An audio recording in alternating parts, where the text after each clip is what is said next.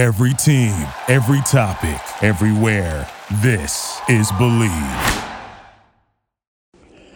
Welcome into this week's edition of the Believe in Tobacco Road podcast. I'm your host, Ryan Stone. Believe Podcast, the network for professional. You can get them at Believe.com. Also, anywhere you get podcasts, including Apple and Spotify.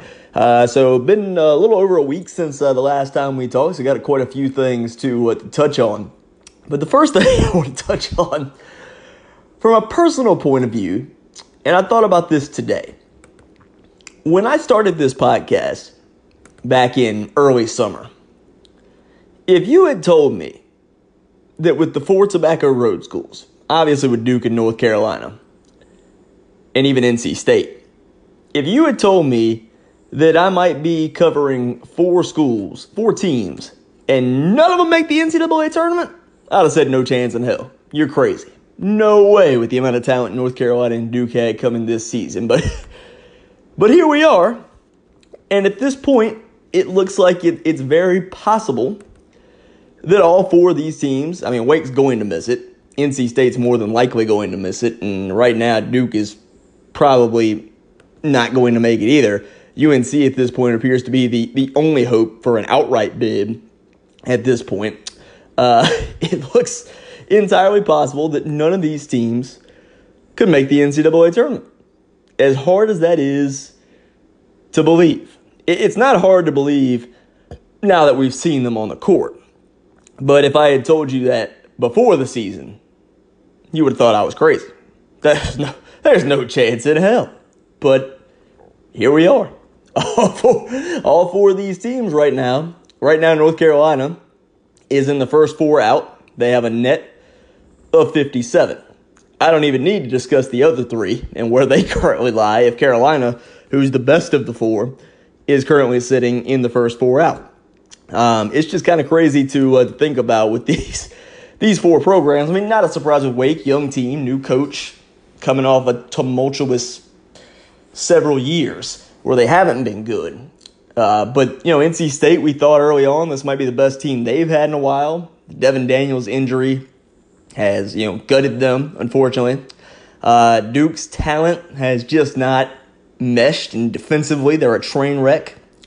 Carolina's guard play continues to be a big problem for them. They turn the ball over way too much. If you go back to look at, their game against Virginia on Saturday. And, not to put it squarely on Caleb Love, but Caleb Love decided after the Duke game it was time to call himself a savage on social media. Well, that savage, there was nothing savage about the game against Virginia. He was terrible. And it's just, he just cannot seem to put it together consistently for whatever reason. And I think that's the piece. It's the guard play that continues to hold Carolina back. 4 points on 2 of 9 shooting. And not just Caleb Love, by the way. The entire team was bad. Walker Kessler had a nice game in 11 minutes. He had 9 points, 5 rebounds. No clue why Roy didn't play him more, other than that's just kind of typically how the rotation goes. Baycott only had 7 points. Brooks only had 5 points. Leaky Black didn't score. R.J. Davis only had 6 points. They played a ton of guys in this game, too. It just did not, offensively, they couldn't hit a 3. They were 2 of 16 from 3-point range. They shot 34.5% from the floor. And they, it only turned it over 8 times, by the way. They actually did a decent job taking care of the ball. They just couldn't hit shots against this Virginia team. And Carolina has struggled to shoot it from the perimeter all season. That's been their weakness. So it's not a surprise that they would struggle against a pack line defense like Virginia that's going to make you shoot a lot of threes. So not really a surprise that Carolina struggled the way that they did on Saturday. The Heels currently, by the way, they were supposed to play Virginia Tech this week. Tech's in COVID protocol, so that game has been postponed. So now Carolina is looking for an opponent for the next few days. Tuesday through Thursday are the dates that they've put out that they are available. for a home game. They're only willing to play a home game. I think East Carolina makes sense, by the way. Just right down the street, right down the road a little ways. Their game with Houston's been postponed. Why not? That'll be a game that makes sense to me. We'll see if that ends up happening. It seems like the most logical fit to me. But we'll see if that ends up happening or not. We don't have a makeup date yet, by the way, for the Virginia Tech game, so we'll see if that game gets played. They are back in action on Saturday against Louisville, and that's going to be a really important game for both these teams in terms of their NCAA tournament hopes. Louisville currently 11-4 overall, 6-3 in conference play, but obviously, they've played a few less games than everybody else because of COVID. So important game for both these teams coming up on Saturday. So we'll see how that plays out for North Carolina. Now for Duke. The Duke NC State game on Saturday was one of those that I don't know that there's any way you could have saw it coming. I'm not going to say you couldn't see it coming, but the way that Duke beat NC State, I would have never saw coming. I mean, I tweeted NC State +3. I thought of late, NC State, given the Devin Daniels injury, had actually played pretty well, especially the fact that Duke had given up, it lost 3 in a row, and in those 3 losses had given up 77, 91, and 93 points. They come out and hold NC State to 53 points on Saturday and get a 69-53 win. Now, does that mean Duke has figured it out defensively? I don't think so by any stretch of the imagination. This team has been a train wreck staying in front of anybody all season long. I think Matthew Hurt had a really good game. He played extremely well. Was 8 of 10 from the floor. Not sure what's happened with Jalen Johnson, by the way. I don't know if he's playing banged up or what the deal is exactly, but only 3 points in 8 minutes. And Mark Williams had a nice game off the bench for him. Stewart had a solid game. Really, though, it was kind of Hurt that carried the tide for Duke. And they shot it extremely well from the field, which 24, 47, 9 of 18 from three-point range. This is a Duke team that, unfortunately, it's kind of gone back to where it was with the J.J. Redick era, where they lived and died on the three, and they hit their threes on Saturday. That was a big thing. NC State turned it over 18 times. Nobody outside of Shaq Moore really played that well. Funderburk had an okay game, 11 points, 5 rebounds. But NC State turned it over 18 times. That's never going to be a winning recipe. And when you shoot 2 of 10 from 3-point range and Duke hits 9 of 18, it's going to be tough to compete under those circumstances. Looking at the two teams' schedules coming up this week, as far as Duke and NC State are concerned, these are obviously pivotal games coming up for Duke, especially if they're going to make any kind of push towards an NCAA tournament. They go to Wake Forest on the 17th, and then Virginia on Saturday. And the game is at Duke, but there's no crowd. As much as Duke has struggled offensively at times this season, it's hard to fathom a way that they could win the Virginia game. But if they could win the 2 games this week, let's Duke's schedule going down the stretch of the season. You've got at Wake, Virginia, Syracuse, Louisville, at Georgia Tech, at UNC. So you've got 1 for sure NCAA, probably 2 for sure NCAA tournament teams in Virginia and Louisville right now as it stands on your schedule. And you've got 2 fringe teams in Syracuse and UNC.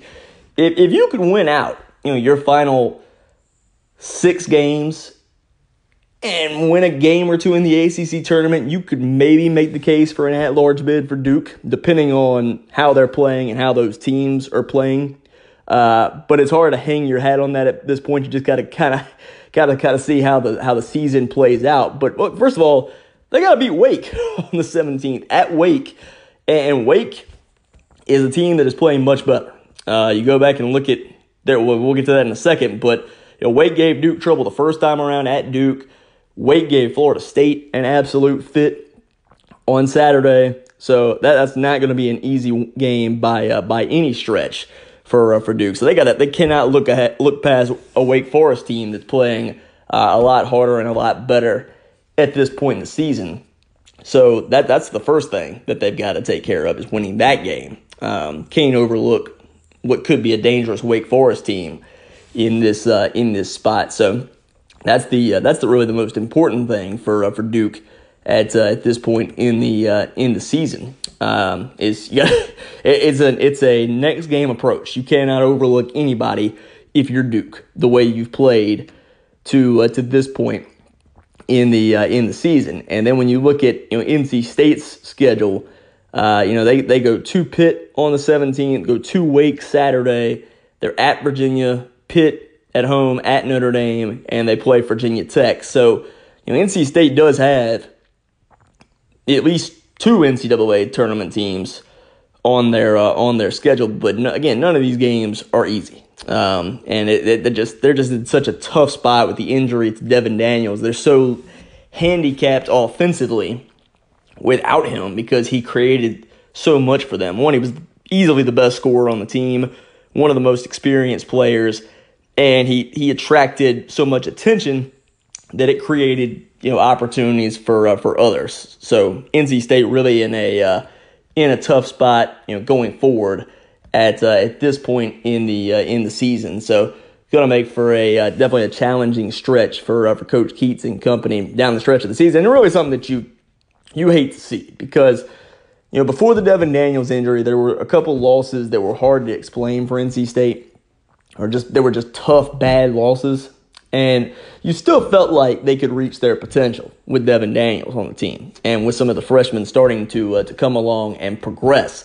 But then the Daniels injury happens and it just guts this team because he's so good offensively, scores it at will, rebounds his position well, good passer, sets up, draws a lot of attention and gives other people opportunities. So really just a tough injury for NC State and company at this point in the season. And looking, at Wake Forest, Wake Forest, of the 4 teams, when you factor in everything that came into this season with expectations and everything, there is a case to be made that Wake has maybe had the best season. Not in terms of record, but in terms of what the expectation was, and maxing out your potential. Because Wake they've pretty much been competitive in about every game.